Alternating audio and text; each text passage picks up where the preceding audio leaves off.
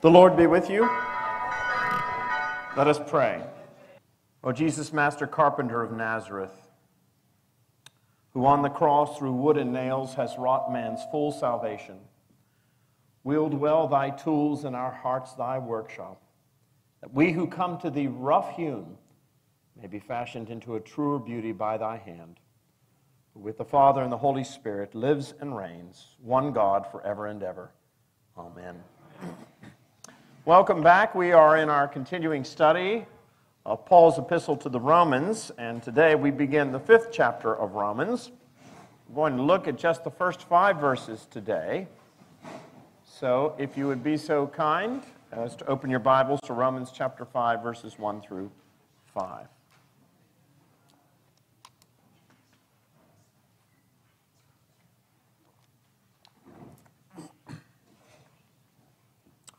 Paul writes, "Therefore, since we have been justified by faith, we have peace with God through our Lord Jesus Christ. Through him we have also obtained access by faith into his grace in which we stand, and we rejoice in hope of the glory of God. More than that, we rejoice in our sufferings, knowing that suffering produces endurance, and endurance produces character, and character produces hope. And hope does not put us to shame, because God's love has been poured into our hearts through the Holy Spirit who has been given to us." You'll notice that chapter 5 begins with a transition with the word "therefore." That is to say that everything that is going to follow at this point is contingent on what has just been said prior. And we just talked about chapter 4 last week. We said chapter 4 was about justification by faith. Paul's argument thus far in the letter has been that you and I are under the judgment of God because we have turned our backs on God. We have worshipped created things rather than the Creator. We've started on this downward spiral, the bottom of which is when you get to the point where you call evil good and you call good evil. And Paul has said that there's no way out of this. There's no way for us to make peace with God. We are in conflict with God. There's no way for us to make peace with God because there's nothing that you and I can offer to God that he cannot supply for himself. Therefore, God has to do for us what we are incapable of doing for ourselves, and that is he provides a peace offering in the person of his Son, Jesus Christ. Jesus becomes the full, perfect, and sufficient sacrifice, oblation, and satisfaction for the sins of the whole world. And this great gift of salvation in Jesus Christ is received by faith. Not by any human effort, not by any human work whatsoever. That's what chapter 4 was all about. And Paul gave us a picture of a person of faith, the great forerunner of the Jews, Abraham, their spiritual father, if you will. Of all the people in the Old Testament, Abraham was by far the most significant, the most important. And here is Abraham. He comes into a right relationship with God. Paul says that he's described as a friend of God. But how did he become God's friend? Because Abraham, like the rest of us, was a sinner. The Bible's clear about this. All have sinned and fallen short of the glory of God. There's no one righteous, no, not one. There's no one who seeks God. So Abraham, in the sense, is in the same boat as the rest of us, and yet he becomes a friend of God, and the question is, how did that happen? Was it by his own efforts? Was it by his own works? No, the answer is he was justified by faith. And Paul goes to great lengths to show how that was the case. That he was justified, his faith in God was reckoned as righteousness to him even before he received the sign of the covenant, that is to say, circumcision. So we are saved by grace, God's undeserved, unearned favor. This is received by faith alone.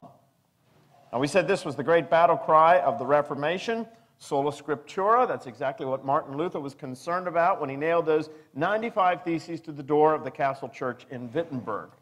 He called it the doctrine of the standing church.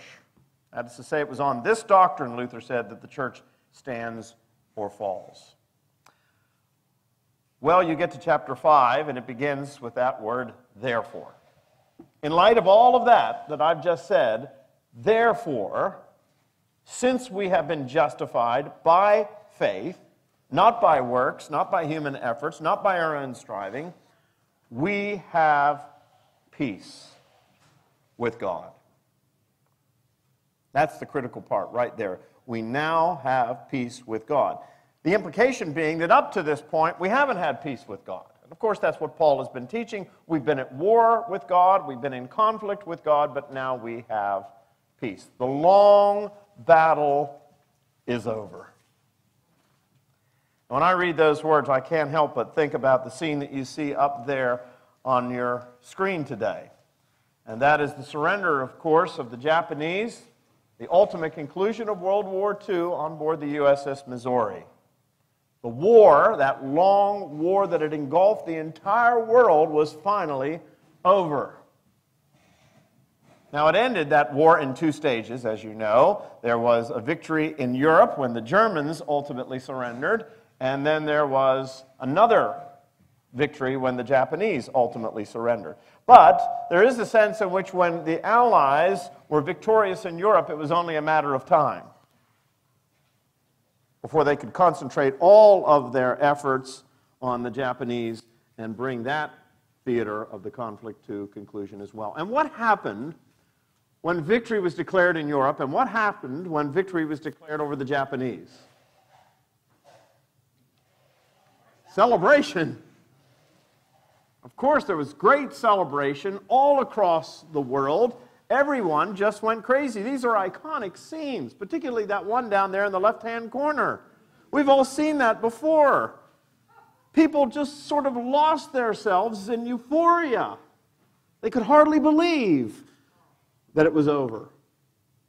Every aspect of their life had been transformed, and not necessarily for the better, as a consequence of this conflict. And now it was coming to an end. The long nightmare was over. They were finally waking up. Well, I want you to keep that idea in your mind, because that is exactly what Paul is describing here at the beginning of Romans chapter 5. He says, therefore, since we have been justified by faith, we have peace with God. The implication being that up to this point, there hasn't been peace. You know, peace is the one thing that we all long for. Every single person in this room, I don't care what you say, you are all looking for, and so am I, peace. Now, we look for peace and contentment in a host of things. The world tells us that you'll find peace and contentment, satisfaction, whatever you want to call it, you'll find that in money. If you just get enough money and you can do all the things that you want to do, and you don't have to worry about finances, and you don't have to worry about retirement, if you just get you'll be content. And yet history is replete with examples of people who have had more money than they know what to do with, riches increases, and yet they are absolutely miserable. One of the Vanderbilts once said that his money had not brought him any more happiness than the millionaire on the next block over whose fortune was worth only half of his own. But that's what the world tells us. If you just have enough money, you'll be content. But many people find that, well, first of all, enough money is never enough. They always want more. And it still doesn't bring them happiness. It still doesn't bring them contentment. So other people will say, well, it's relationship. If I could just get in the right relationship, if I could just find the right man, or I could just find the right woman, if I could just have a family, I would be content. Well, I have known many people down through the years who have felt that way, and then they get into a relationship, and lo and behold, they discover that that doesn't satisfy them. Or they think that if they could just have children, that would satisfy them. Well, if you've ever had children, you quickly discover that they sometimes are very difficult and challenging. And many people who've had children don't find themselves content either. They want something else beyond that. Some people are told, well, if you can just find contentment or peace in your career. But many people make it to the top of their career and they're still not satisfied. The point being is that we're all chasing peace, but we don't find it. Now, the peace we're looking for is that peace that passes human understanding. That's what we want. We want the kind of peace that transcends our circumstances. That whether we have money or we don't have money, or whether we have a relationship or we don't have a relationship, or whether we're successful or we're not successful, what we all want is peace, and we're willing to do anything to get it. But Paul tells us very clearly, you can never have that kind of peace until you first have another kind of peace. I want you to notice how he puts it here at the beginning of chapter 5. He says, therefore, since we have been justified by faith, we have peace what? With God. Notice he does not say we have the peace of God. Now, at the end of the liturgy, when the priest stands to give the blessing, we always say, and now may the peace of God, which passes all understanding, keep your hearts and your minds in the knowledge and love of God and of His Son, Jesus Christ our Lord. And the blessing of God Almighty, the Father, the Son, and the Holy Spirit be upon you this day and remain with you always. We're talking about the peace of God. That's what we're all looking for. That peace which surpasses our circumstances and makes us content in every situation. That's what the whole world's looking for. But Paul wants us to understand that there is an order. He talks about order in a number of places. The order of salutis, the order of salvation. Well, here he's talking about the order of peace. He's reminding us that you can never have the peace of God, for which the world longs, until you first have peace with God. All right? That's a very important distinction. You can never have the peace of God, which passes human knowing, until you first have peace with God, until the war ends. And that's what he says happens when we are justified by faith. We suddenly have peace with God. So keep your finger there in Romans chapter 5 and flip back, if you will, to Romans chapter 1.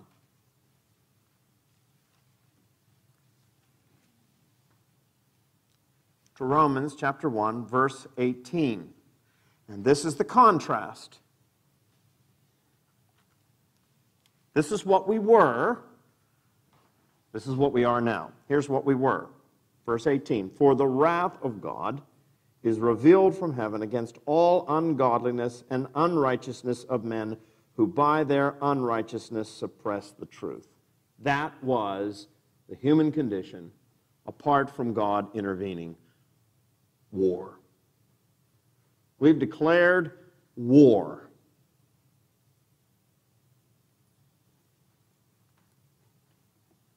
Verse 5. But now, we have been justified by faith, and we have peace with God through our Lord Jesus Christ. So, peace with God is the beginning. And then Paul goes on to say, once you have peace with God, which comes not by human effort, but only by faith in the peace offering that God has supplied, then that peace of God, which we all long for, is possible.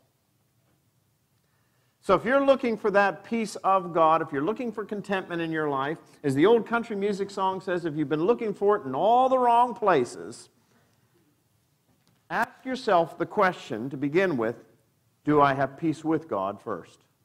Because you're never going to find the other until you have peace with God.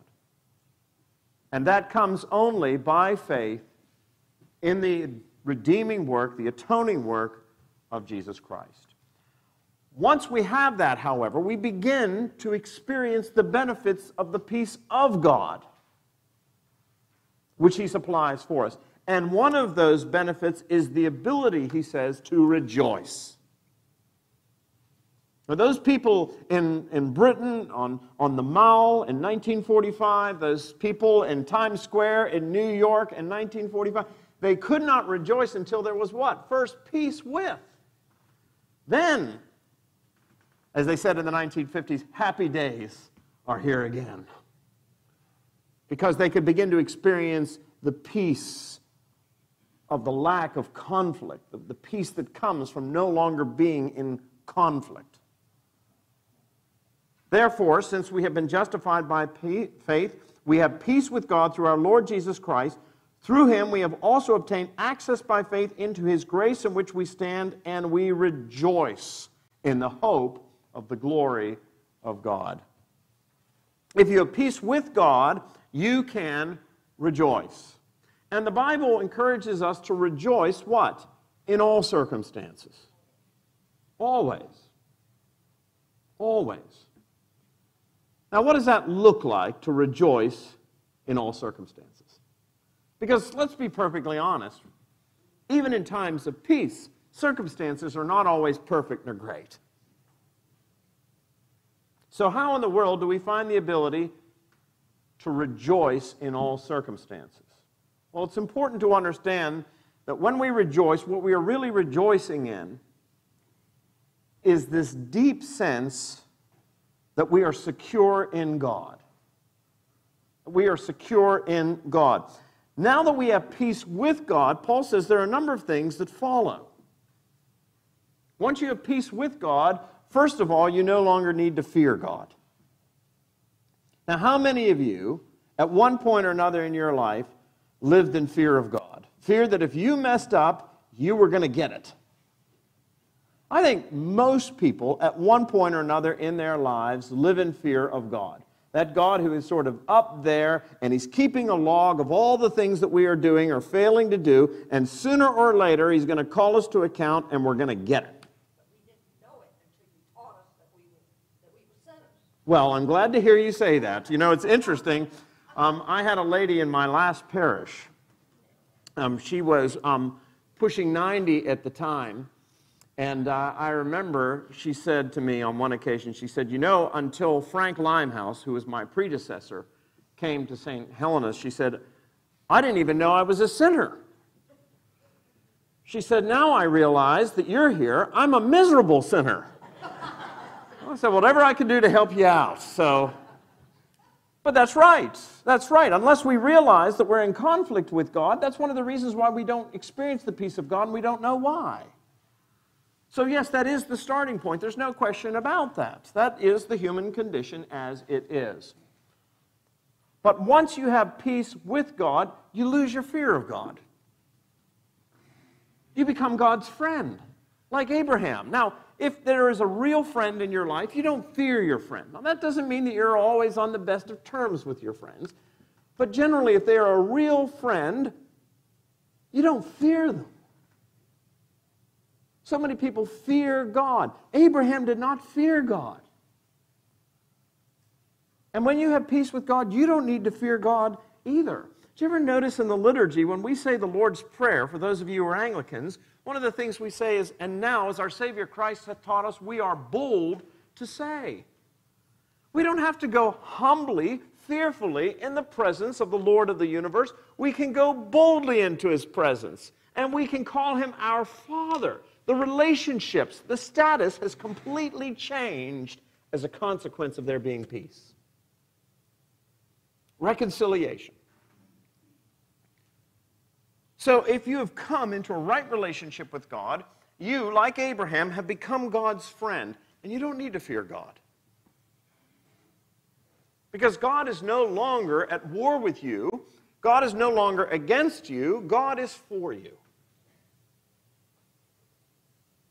So that's the first benefit of justification by grace through faith, and it's the first reason why we are able to rejoice.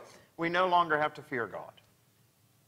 Second thing is this, we no longer have to fear death. That's an important one, isn't it? Why? Because we all have an inevitable appointment. Ever tell you about the tombstone in a quiet churchyard in Stafford, Virginia? I thought I did, maybe I didn't.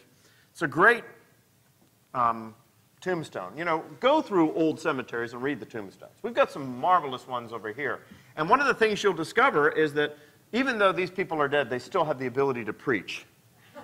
I mean, they really do. They still speak to us. Some of the inscriptions on the tombstones are very, very powerful. They tell us what a person was really hoping in, what they were really trusting in, what they were really confident in. Well, this is my favorite one, anywhere, any place. It's in a quiet churchyard in Stafford, Virginia. If you're ever going up I-95, pull off. A quiet church is a wonderful old 18th century building. It sits up on a knoll.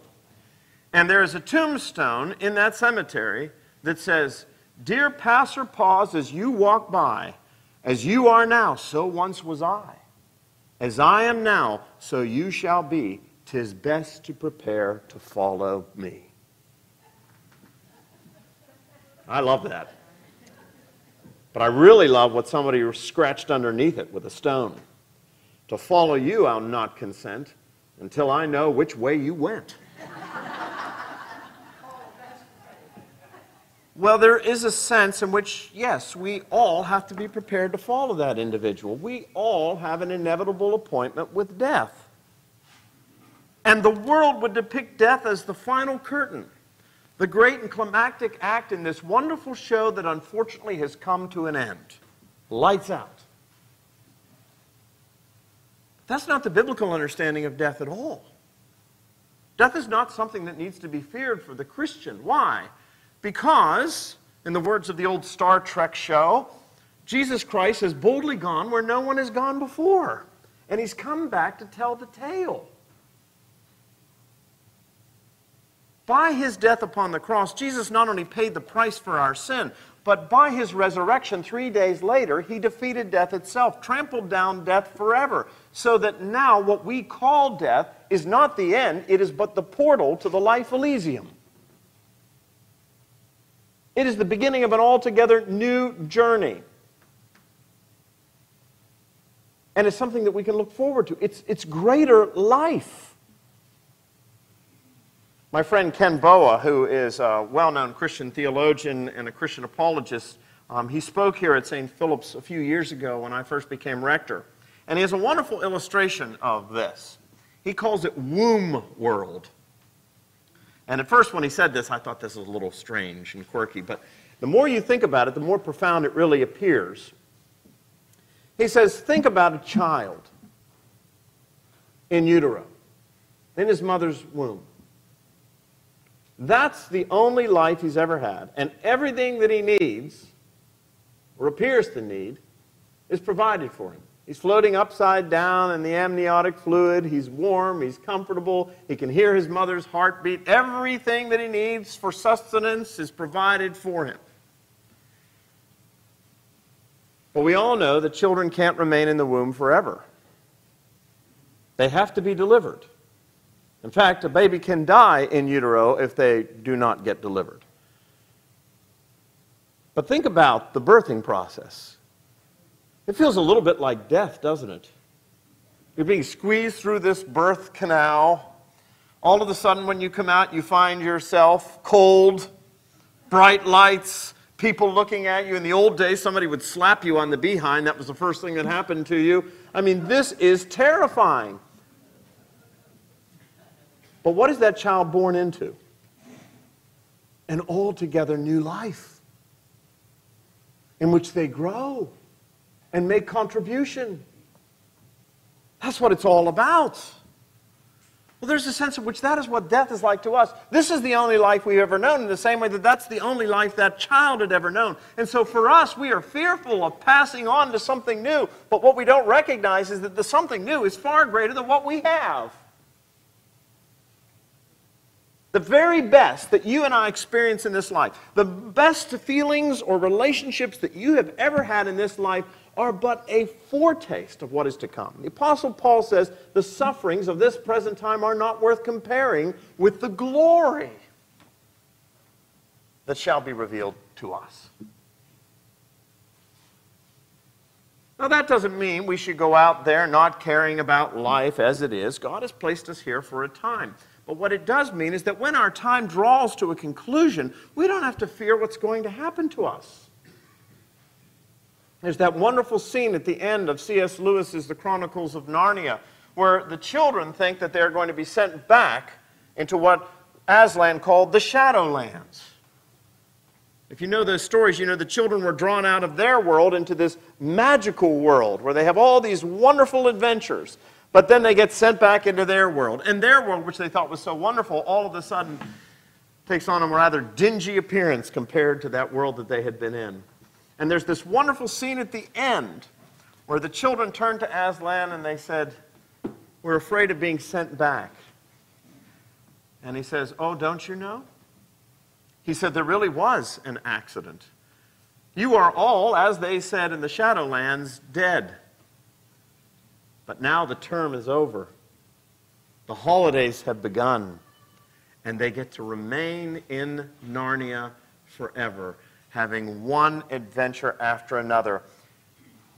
C.S. Lewis says, now begins the real story in which each chapter is better than the one before. That's what death is for the Christian. Not something to be feared because it has been transformed. Keep your finger there in Romans and turn, if you will, to the book of Hebrews for just a moment. We're going to spend some time in Hebrews today on a number of occasions. It's a rich book. Who wrote the epistle to the Hebrews? We don't know. In the early days of the church, it was ascribed to Paul because there's a lot of Pauline phrases in here, but the writing style is markedly different from Paul's.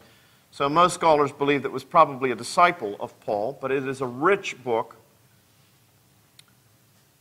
And here's what Hebrews says, chapter 2, verse 14.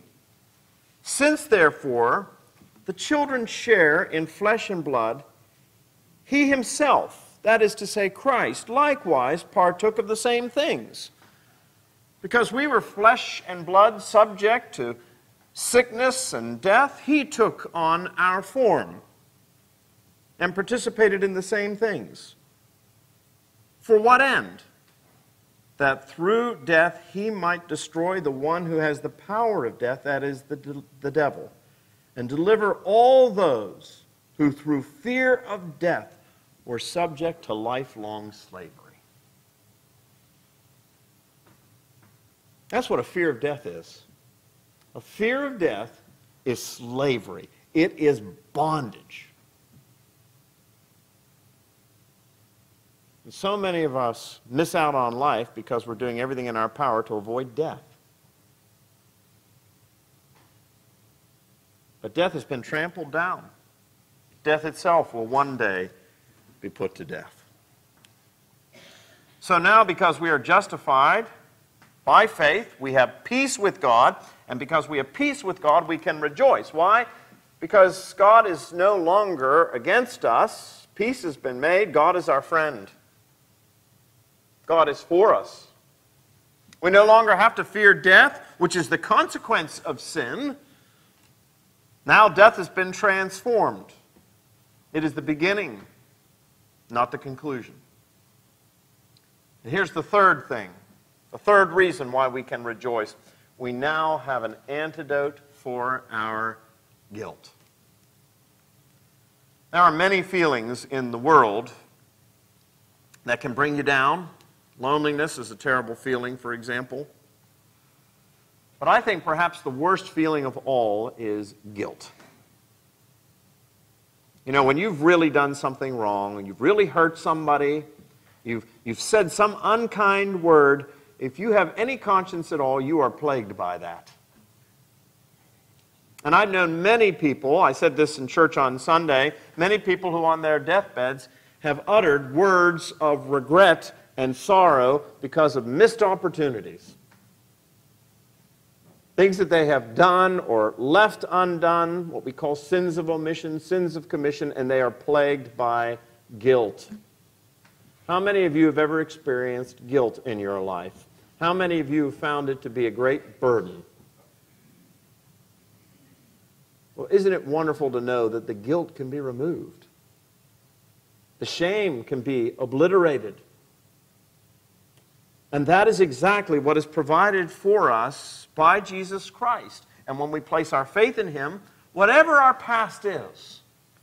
You know, that's one thing about human beings. Human beings always dredge up the past. Did you ever notice that? They say elephants never forget. I've known people who never forget either. They never forget what you did wrong or what you said then. And they keep dredging it up, bringing it up again, over and over again. And it is a terrible weight. But with Jesus Christ, that guilt is wiped away. The slate is wiped clean. Whatever we once were, we are a new creation in Him. And our guilt is gone. The debt is paid. Turn to 1 John. That's toward the end of your New Testament. These three epistles of John are very tender, and they are a great encouragement. If you're ever down and out, go back and read through 1st, 2nd, and 3rd John. But here's 1 John chapter 3.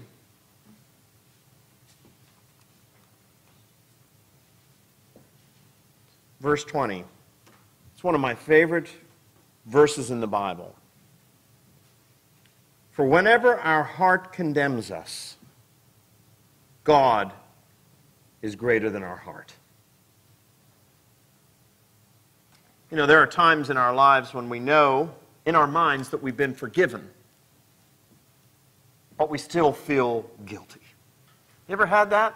That's one of the reasons why Anglicans, incidentally, have auricular confession. Now, in the Catholic Church, that kind of confession is mandatory. You've got to go to confession to a priest and receive absolution and do your acts of penance, without which you are not in a state of grace. Well, as Anglicans, we don't subscribe to that doctrine, but we do recognize the value of auricular confession. We don't require it, but we sometimes encourage it, because the Bible says, confess your sins to one another. And one of my jobs as a priest, the office of the priest, is to give people the assurance. I haven't the power to forgive anybody. I don't have the power to forgive anybody. Christ alone has the power to forgive your sins. But I am His officer, I am His representative, I represent His church, and sometimes what people need is the assurance of the church that they have been forgiven. That if they have truly confessed their sins, they need the assurance of that. And I can provide that as Christ's representative, as the under-shepherd of the great shepherd. So sometimes we say some people should. What we often say is, all may, none must, some should. All right? All may come and confess their sins in the presence of the priest. It's totally confidential. We'll never breathe a word of it. But all may. None must, but some should. Because sometimes, even when you confess your sins to God, you still feel guilty. It still keeps coming back. Why do you think it still keeps coming back? Because you haven't been forgiven? Because Christ's sacrifice wasn't sufficient for you? It's because this is exactly what the enemy wants. Don't mistake this for anything other than what it really is, a form of spiritual warfare. You know, the old Flip Wilson line is, the devil made me do it. You remember that old line? Oh, you know, the devil made me do it. Well, let me tell you something. The devil doesn't make anybody do anything. But he is a tempter. And what he wants us to do is to distrust God. And so he will plant the seed of doubt, knowing full well that you and I, in and of our own volition, will water it until it produces its poison fruit. And the poison fruit is not the loss of salvation, but it is the loss of effectiveness. People who are plagued by guilt, even if they are forgiven by Christ, are ineffective for the kingdom of God. And that's exactly what the enemy wants. If he can't ruin you, he will at least neutralize you. I mean, think about Adam and Eve back in the Garden of Eden. Did God really say that you must not eat of the tree? It's just that seed of doubt.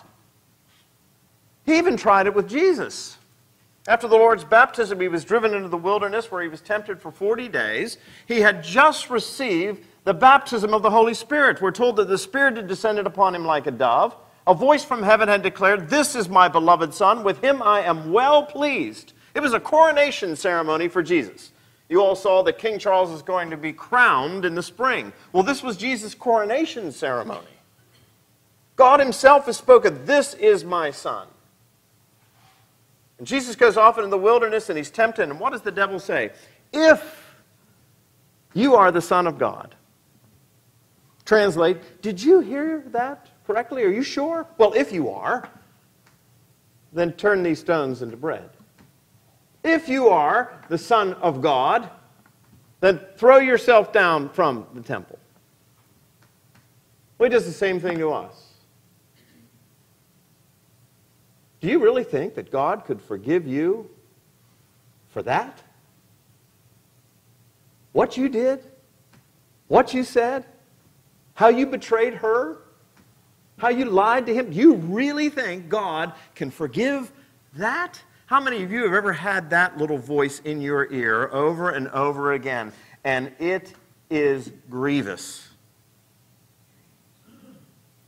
Which is one of the reasons why it's so valuable, incidentally, to memorize Scripture, because it's in moments like this that you turn to a passage like this one from 1 John, which says, even if your heart condemns you, God is greater than your heart. So we can rejoice. Why? Because God is now our friend. We have peace with him. We can rejoice because death is no longer the end. It is but the beginning. We can rejoice because our guilt, regardless of what our heart tells us or anybody else tells us, our guilt has been blotted out. Now, those three things alone are a reason for us to rejoice. And yet, Paul says, that's not all. We can also rejoice, going back now to Romans chapter 5, because he says we have obtained access by faith. Therefore, since we have been justified by faith, we have peace with God through our Lord Jesus Christ. Through him we have also obtained access by faith into this grace in which we stand. We're not only saved by grace, God's undeserved, unearned favor, but we now have continuous access to that grace. His undeserved, unearned favor. This is not a one-time thing. This is continuous access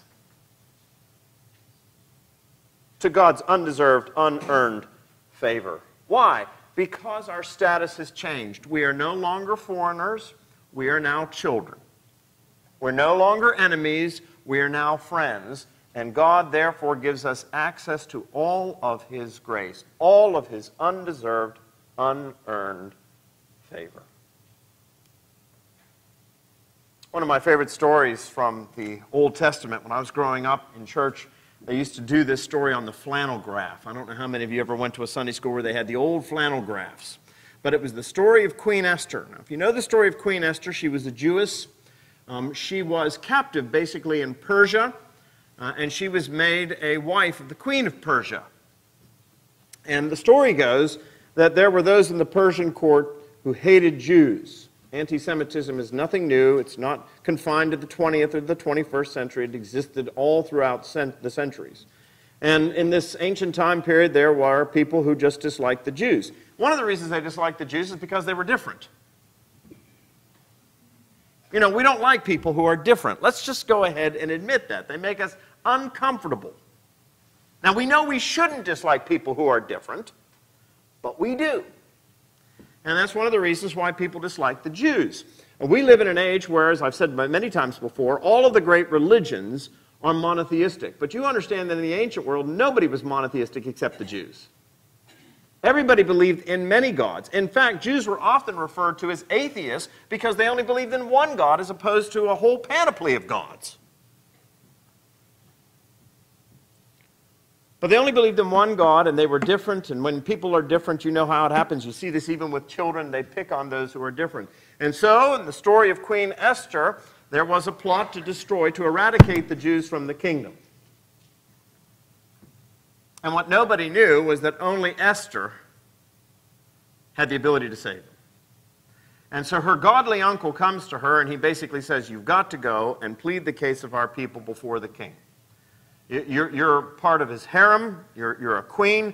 You can go and plead the case. If you don't, our people will perish. But here was a problem. There was a law in those days, a law of the Medes and the Persians, which stated that no one could go into the king's presence unless they were summoned by the king. Didn't matter who they were. nobody could interrupt the king, especially when he was meeting with his advisors. And so Esther hadn't been summoned for weeks. But the story goes that she fasted, and she prayed, and she decked herself out in her finest garments. She fixed her hair. She made herself look as lovely as she could possibly be. And then she went boldly into the king's presence. And I've always imagined the doors swinging open, and she goes into this throne room, and the king's there with all of his advisors, and everybody gasped that anybody would have the audacity to come into the presence of the king unannounced and unsummoned. But we're told that the king extended his golden scepter, symbol of his authority and a symbol of welcome, when he saw how lovely she was. She was able to go in and plead her case, and her people were saved as a consequence. And she's a great heroine of the Jewish people even to this day, Esther. It's a name that is passed on to Jewish girls. Well, you understand, that's us. That's not only a story of somebody who lived in the past, that's us. You and I can go boldly into the presence of the King of Kings and the Lord of Lords, and not in fear that we're going to be punished, not in fear of retribution, but with the full knowledge that God is always going to extend the golden scepter of his love. And we're always going to be welcomed, because when he sees us, what he sees is somebody that is not stained by sin anymore. The guilt has been removed. What he sees instead is something lovely and beautiful. He sees the image of a child, his child, redeemed at countless cost, and he welcomes us into his presence. No more need to fear. Go back again to that book of Hebrews, if you will. I said we were going to be in Hebrews several times. We're going to do it again. Hebrews chapter 10.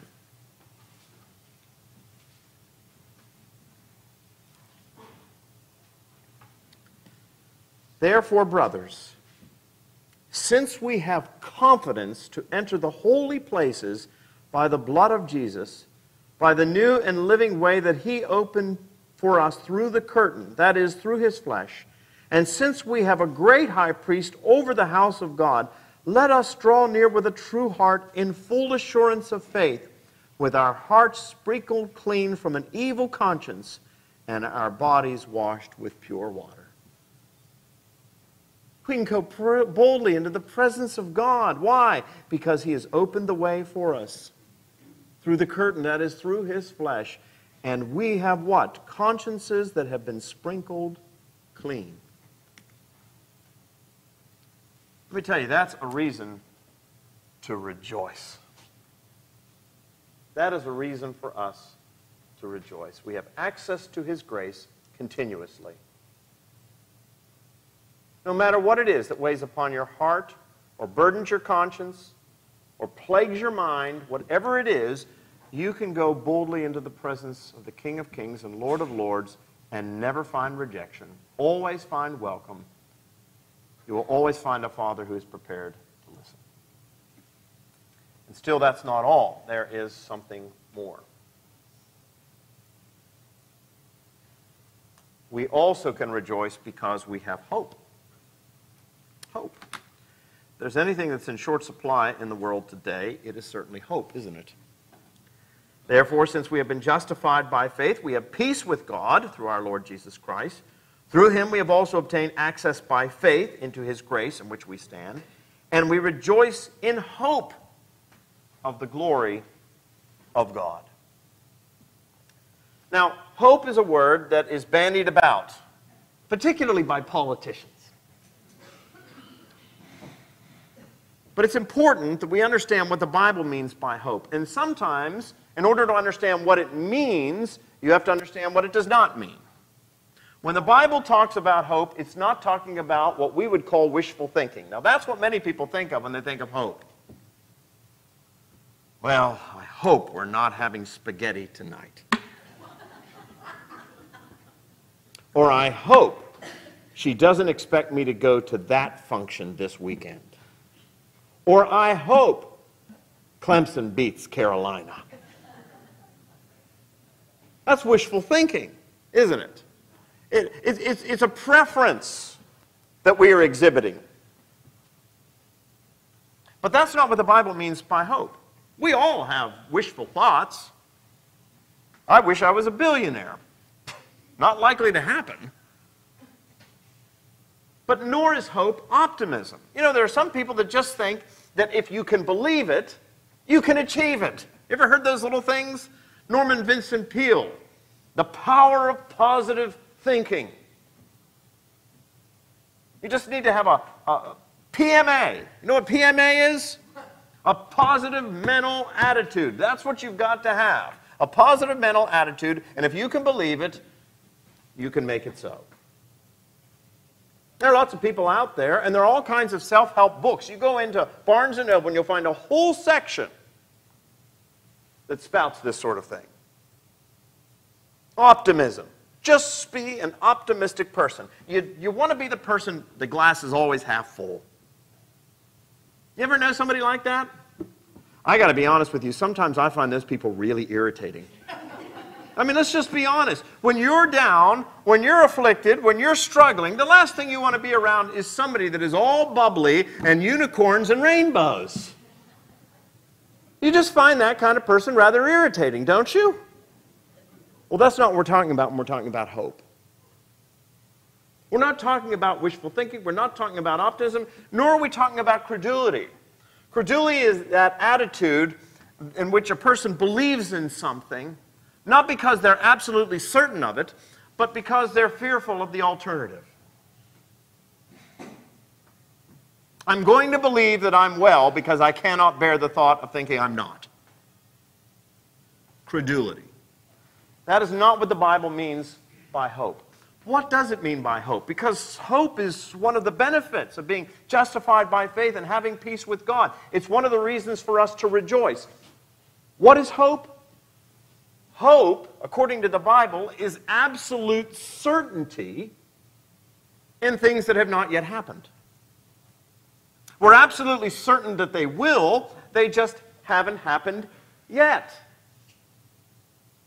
Doesn't mean that they're not going to happen. It just means that they have not yet come to pass. But we're absolutely certain that they will. And the reason why Christians alone have reason for hope is because the grounding of our certainty is God, who is eternal, who is the same yesterday, today, and forever, and who is sovereign. He is omnipotent, all-powerful. Now, think about a bride on the night before her big day. She's been planning for months for the wedding. And everything's gone off without a hitch. Tomorrow's the big day. She's hoping that it's going to be a wonderful day. Now, she's done everything that's come to pass. Everything's prepared. Everything's ready. But she's not certain that it's going to come to pass. Why? Because we all know any number of things could go wrong. I mean, the groom could come down with a stomach bug. It's been known to happen, by the way. In fact, 2 weeks ago, we had weddings right here at St. Philip's. And do you remember what we were facing 2 weeks ago? A hurricane. How do you think the bride felt? Not knowing what was coming, not knowing what things were going to be like because it was an outdoor reception after it was all over. There are certain things that we recognize are what? Beyond our control. And because they're beyond our control, we can only hope in the sense of wishful thinking that it will come to pass. We've done everything. She doesn't doubt that her husband loves her, but she recognizes there are certain things beyond our control. When the Bible talks about hope, though, it's a sure and certain hope. It hasn't yet happened, but we know it's going to come off without a hitch. Why? Because God is in control. And nothing can thwart God's plans or His purposes for your life. Let the world try its best. Let the devil try his best. Nothing can thwart the purposes and the plans of God. It's one of the reasons why the prayer book and the Old Navy prayer book speaks of a sure and certain hope. When you buried bodies at sea in the Old Navy prayer book, It said, we commit their souls to God and their bodies to the deep in the sure and certain hope of the resurrection of Jesus Christ, at whose coming the sea shall give up her dead. That's a wonderful attitude, isn't it? We know it's going to happen. We're absolutely certain it's going to happen. We have no doubts that it's going to happen. It just hasn't happened yet, but we know that it will. And we know that it will because our hope is grounded in the one who is the same yesterday, today, and forever. And that's one of the benefits of being justified by grace through faith. God, this isn't true of human beings, but God always finishes what he starts. How many times do we start things and we never finish them? It's not the case with God. That's why Paul says, he who began a good work in you will bring it through to completion. Well, that's reason to rejoice, isn't it? And not only rejoice, but rejoice, Paul says, even in our suffering. Look at verse 3.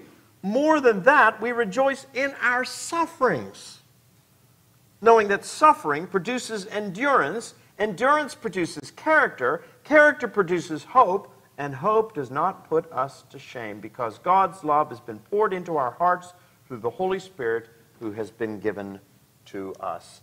We even find the ability to rejoice in our sufferings.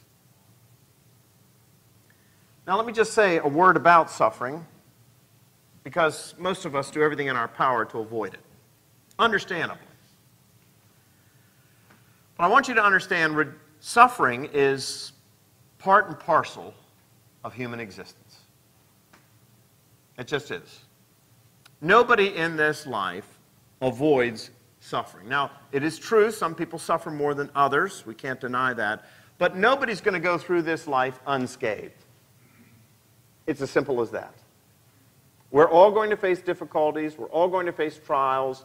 We're all going to face tough times.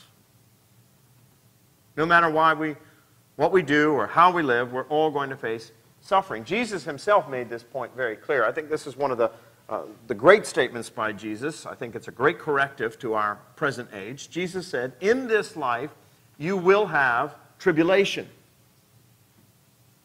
It's interesting, isn't it? Jesus didn't say, in this life, you may have tribulation, or in this life, it's likely you'll have tribulation. He was emphatic about it. He says, in this life, you will have tribulation.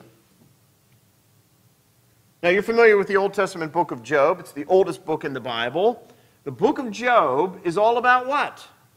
Suffering. And it has this statement in it. Man is born to trouble as surely as sparks fly upward.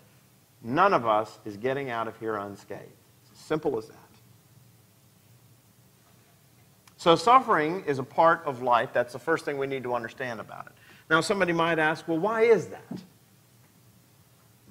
All right, it's a fact, but why do we suffer? Well, there are a couple of reasons. Certainly one reason why people suffer is a consequence of the fall. Adam, as our representative, fell, and when he fell, he dragged the rest of us with him. And so you know the story of the fall. God cast them out of the garden, and they had to toil, and it's only by the sweat of their brow that they will even eke out an existence from the land, a land which used to produce plentifully. So part of the reason we suffer is we live in a fallen world, folks. It's a broken world. There is a great fault line. Another reason we suffer is because we are free. We have free choice. And the decisions we make have consequences. They not only have consequences for ourselves, the decisions we make have consequences for others. Let's just go ahead and face that fact. If we didn't have free choice, we'd be automatons, we'd be robots. But God, because we're made in His image and because He loves us, gives us the ability to love. But anytime you have the ability to love, you also have the ability to hate. Anytime you have the ability to do good, you also have the ability to do what? To do terrible things. So some of the suffering that we experience in this life, some of the suffering that other people experience in this life, let's just go ahead and admit it, it's the result of human beings. In fact, I would go so far as to say 90% of the suffering that people experience in this life is not the result of natural disasters or catastrophes like that. 90% of the suffering that we experience in this world today is a result of human beings. What's going on over there in the Ukraine right now is the result of wicked and evil men. Pure and simple. Let's call it out for what it is. So much of the suffering and the untold misery and agony that we experience in the world is the result of human sin. You could take a look at the two references in Acts chapter 3 and Acts chapter 5. The reference in Acts chapter 3, though, is an interesting one. We're told that Peter and John have been on their way up to the temple at the appointed time of prayer. They encountered that lame man who was begging by the temple gate called Beautiful. They healed him, and he followed them into the temple, leaping, praising God. A crowd suddenly surrounds them, and Peter realizes that he has an opportunity to preach the gospel, and he preaches the gospel. And I love the way he begins his little sermon. He said, all of you people are standing here looking at us, wondering how it was that this man who was lame for all these years now stands before you healed. He said, I tell you, it is not by our power, but it is by the power of Jesus Christ. So far, so good. And then Peter suddenly says something that I'm sure turned things sour. He said, he stands before you by the power of Jesus Christ, whom you crucified. And he lays the blame right there at the feet of the people. Whom you crucified, but God raised from the dead. Well, you see, there it is. Now, was that part of God's plan? Yes. Did God cause Jesus to die? We have to be very careful there. What we do know is that Jesus died in large measure because of wicked men. So yes, some of the suffering we experience in this world is because of human free choice used for evil. Some of it is due to the fact that you and I are caught in a great cosmic battle. I referenced this in the sermon on Sunday. We are caught up, many people may deny this, but the reality is we are caught up in a great battle between the forces of good and the forces of evil. That's what the whole book of Job is about. Who was Job? Job was just a man who was caught up in this great battle between the forces of light and the forces of darkness. That's what the whole book is about. And everybody knows in warfare there are what? Innocent victims. Well, there's a great battle taking place in the world today. If you don't believe it, keep your finger there in Romans and turn for just a moment to 2 Timothy chapter 3. Now, I preached on 2 Timothy chapter 2, but I love 2 Timothy chapter 3 for the simple reason that these words were written over 2,000 years ago. But this is a description of 21st century American culture. But understand this, that in the last days there will come times of great difficulty. For people will be lovers of self, lovers of money, proud, arrogant, abusive, disobedient to their parents, ungrateful, unholy, heartless, unappeasable, slanderous, without self-control, brutal, not loving good, treacherous, reckless, swollen with conceit, lovers of pleasure rather than lovers of God, having the appearance of godliness, that is, religious on the outside, but denying its power. Now, tell me that's not a description of our culture today.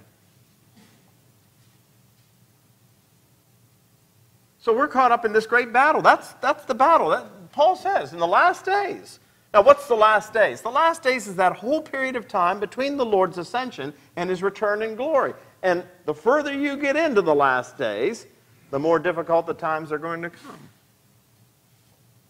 How many of you think that the world is a better place now than it was? Now, that's not to say there haven't been some improvement. We would all agree there's been improvement in medical science, thanks be to God.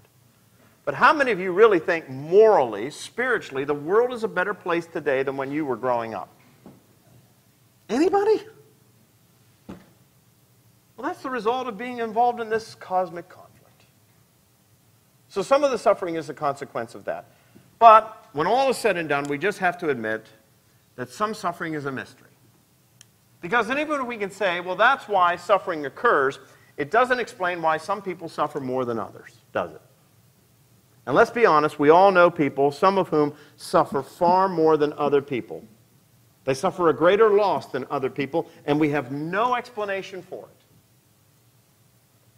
Well, one of the interesting things about the Bible is that while it acknowledges that suffering is part and parcel of human existence, the Bible's not really concerned with why we suffer. It's more concerned with what God is doing in the midst of suffering. That's what the Bible's interested in. And what is God doing in the midst of suffering? He's doing something good. I pointed out what hope is and what hope is not. Let me point out what rejoicing in suffering is not. Rejoicing in suffering does not mean that you have to put on a plastic smile or keep the stiff upper lip. Stoicism. There are people like that. The British way. Keep calm and carry on. That's not what the Bible means by rejoicing in suffering. That's Stoicism, but it's not biblical rejoicing. Nor is it masochism. I suppose there are people out there who are mentally deranged and who enjoy inflicting pain on themselves. That's not what we're talking about here either. Just muscling through and maybe even enjoying it.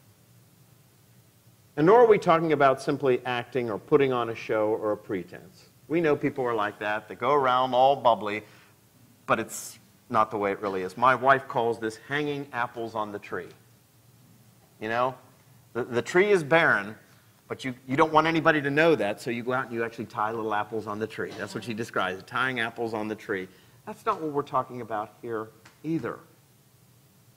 Nobody is going to say, hallelujah, I'm going bankrupt.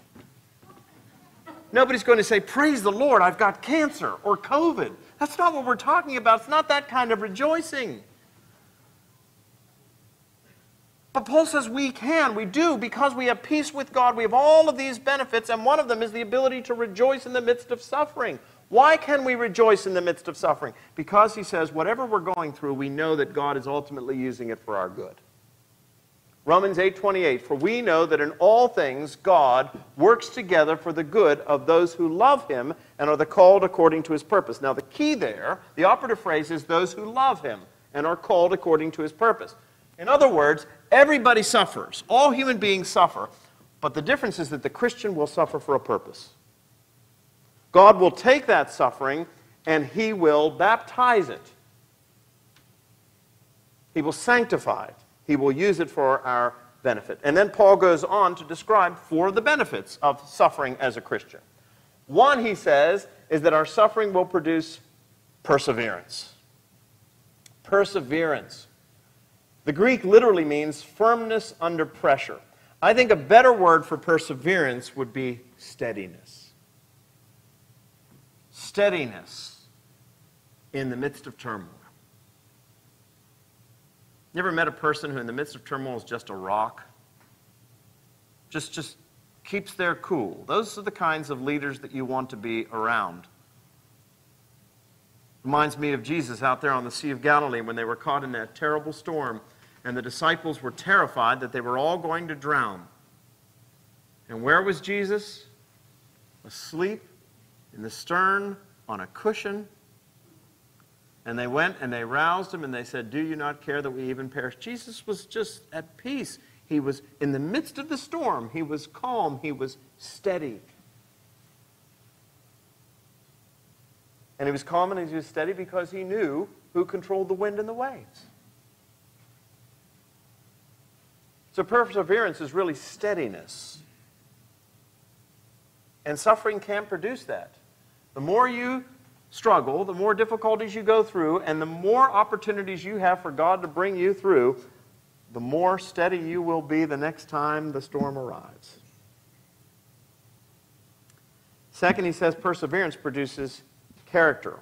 What is character? It means to be tested and approved. On December 6, 1944, as you know, the Allies landed on D-Day, on all of those beaches, Omaha Beach and so forth. It was a costly day for the Allies, 2,500 casualties in the fighting there.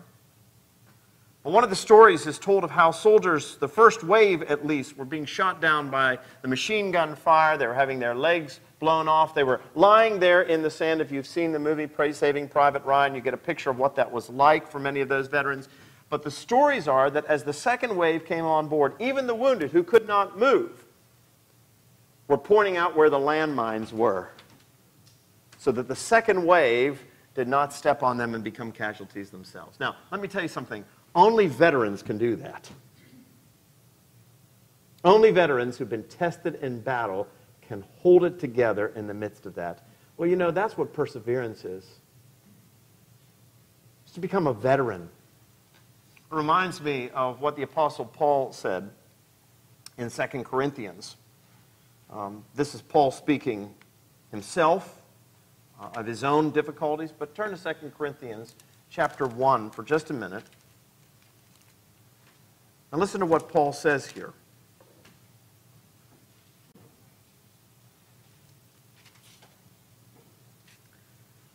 For we do not want you to be ignorant, brothers, of the affliction we experienced in Asia.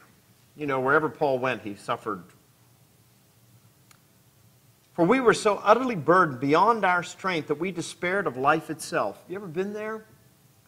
You ever been in a place where you're so burdened you despair of life itself? He said, indeed, we felt that we had received the sentence of death. But, listen to this, that was to make us rely not on ourselves, but on God, who raises us and raises the dead. He delivered us from such a deadly peril, and He will deliver us. See, that's the voice of a veteran. I know that God has delivered me in the past, and because He's delivered me in the past, I know I can trust Him to deliver me in the future. But the only reason Paul knew that God was going to deliver him in the future is because God had proven Himself faithful in the past. That's the voice of a veteran. And that's what God is doing in the midst of our suffering. He's making us men and women who are steady in the midst of crisis. When everything else is flying out of control and everybody else is panicking, we have steadiness. Why? Because we know the one in whom we have believed. As Dietrich Bonhoeffer once said, we don't know what the future holds, but what? We know well who holds the future.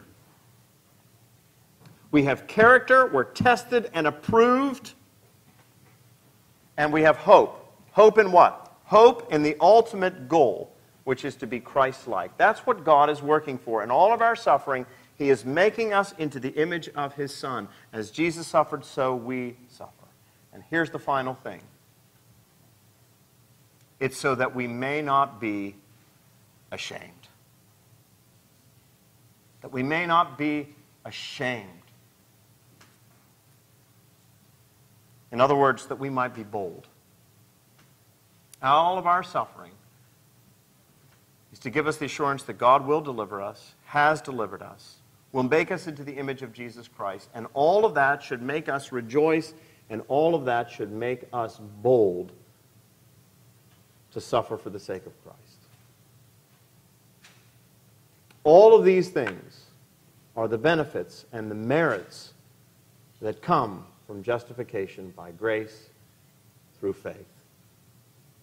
All of them are the benefits now that we have peace with God.